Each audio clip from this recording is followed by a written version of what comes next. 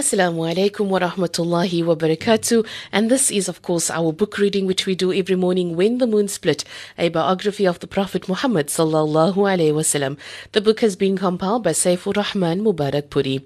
We continue today on page 109. The polytheists demand a sign. The Meccan pagans had been shown many signs that confirmed the truthfulness of Muhammad's claim to be a prophet, but they ignored them all. Although they were not prepared to accept any further signs, they demanded that Muhammad sallallahu alaihi wasallam show them clear proof from Allah that he was indeed a messenger. Their intention, of course, was simply to humiliate him before the people. One day, the pagans were assembled at the Kaaba and sent for the Prophet. The Prophet, peace be upon him, hurried to meet them, thinking that they wished to discuss the possibility of entering Islam. He sat down with them to hear the same demands that they had made before. Muhammad, you tell us that the prophets had signs. Musa or Moses had a miraculous staff, Salih had a camel, and Isa or Jesus resurrected the dead. The prophets of yore came with clear signs. We want you also to show us something to confirm that you are like them. Prophets, the Quraysh thought, should have the power to perform miracles at will. They did not understand that Allah subhanahu wa ta'ala performed these miracles through His prophets. Deaf, dumb and blind, as Allah characterizes them in the Quran. The disbelievers refused to see the numerous signs of Allah manifest in His creation and in the Quran. Instead, they wanted to see flamboyant acts of sorcery. Accordingly, they asked the Prophet, peace be upon him, to do any of the following: turn Mount Safa into a mountain of gold, carry the mountain somewhere else and change the surrounding area into a wide valley, cause a spring to gush forth, or bring back to life the ancestors so that they could testify that Muhammad, peace be upon him, was truly a prophet. Allah subhanahu wa ta'ala mentions their demands for signs in the Quran. We shall not believe in you until you cause a spring to gush forth for us from the earth, or you have a garden of date trees and grapevines, and you cause rivers to gush forth in their midst, or you cause the sky to fall in pieces as you have claimed will happen, or you bring Allah and the angels before us face to face, or you have a house decorated lavishly, or you ascend into the heavens. No, we shall not even believe in your ascension until you bring us a book that we can read. Chapter 17, verses 90 to 93. The pagans claimed that if the Prophet, peace be upon him, performed any of these miracles, they would embrace Islam. This promise is also mentioned in the Quran. They swear their strongest oaths by Allah that if they were given a sign, they would believe. Surah 6, verse 109.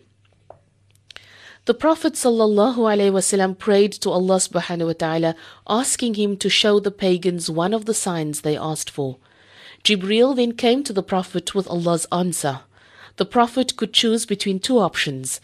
The first choice was that the pagans would be given one of the signs they asked for on one condition. If they remained unbelievers after seeing the sign, they would be punished more severely than anyone else in the world. The second choice was that they would not be shown the signs they requested, but the door of repentance and mercy would remain open for them. The Prophet wisely told Jibreel, the door of repentance and mercy should remain open. The Quran records Allah's answer to the pagans who demanded that Muhammad, peace be upon him, perform a spectacular miracle. Say, glory to my Lord, am I not but a man sent as a messenger? Surah 17, verse 93. This verse makes it clear that Muhammad sallallahu alaihi wasallam, like all prophets, had no power of his own to perform such miracles, but that Allah determines when, where, and how his signs will be revealed. The prophets were given such signs to prove that they were messengers. Allah subhanahu wa ta'ala says in the Holy Quran, say, certainly all signs are in the power of Allah. But what will make you realize that even if they received a sign, they would not believe? Chapter 6, verse 109. As for the pagans who demanded to see a clear sign, Allah told the Prophet ﷺ in the Quran, even if I send angels to them, and the dead speak to them face to face, and I gather together all things before their very eyes, they would not believe. unless it be my wish. But most of them ignore the truth. Surah 6, verse 111.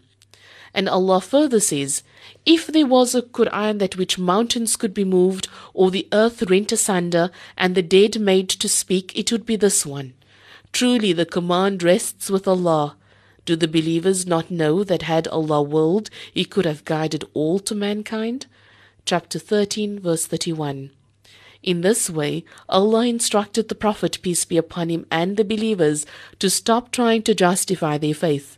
The onus was on the unbelievers to come to Islam, and how could they believe if Allah, to whom guidance belonged, had not willed it? The absence of any spectacular miracle such as they had demanded convinced the Quraysh that they had found Muhammad's weakness. Now they asked him to show them any sign. If Muhammad couldn't produce even a small sign, the Quraysh believed that it would show everyone that he was a false prophet. Muhammad would be silenced at last. The Prophet, peace be upon him, prayed to Allah and asked him to show the Quraysh a sign. Finally, Allah gave the Quraysh clear evidence.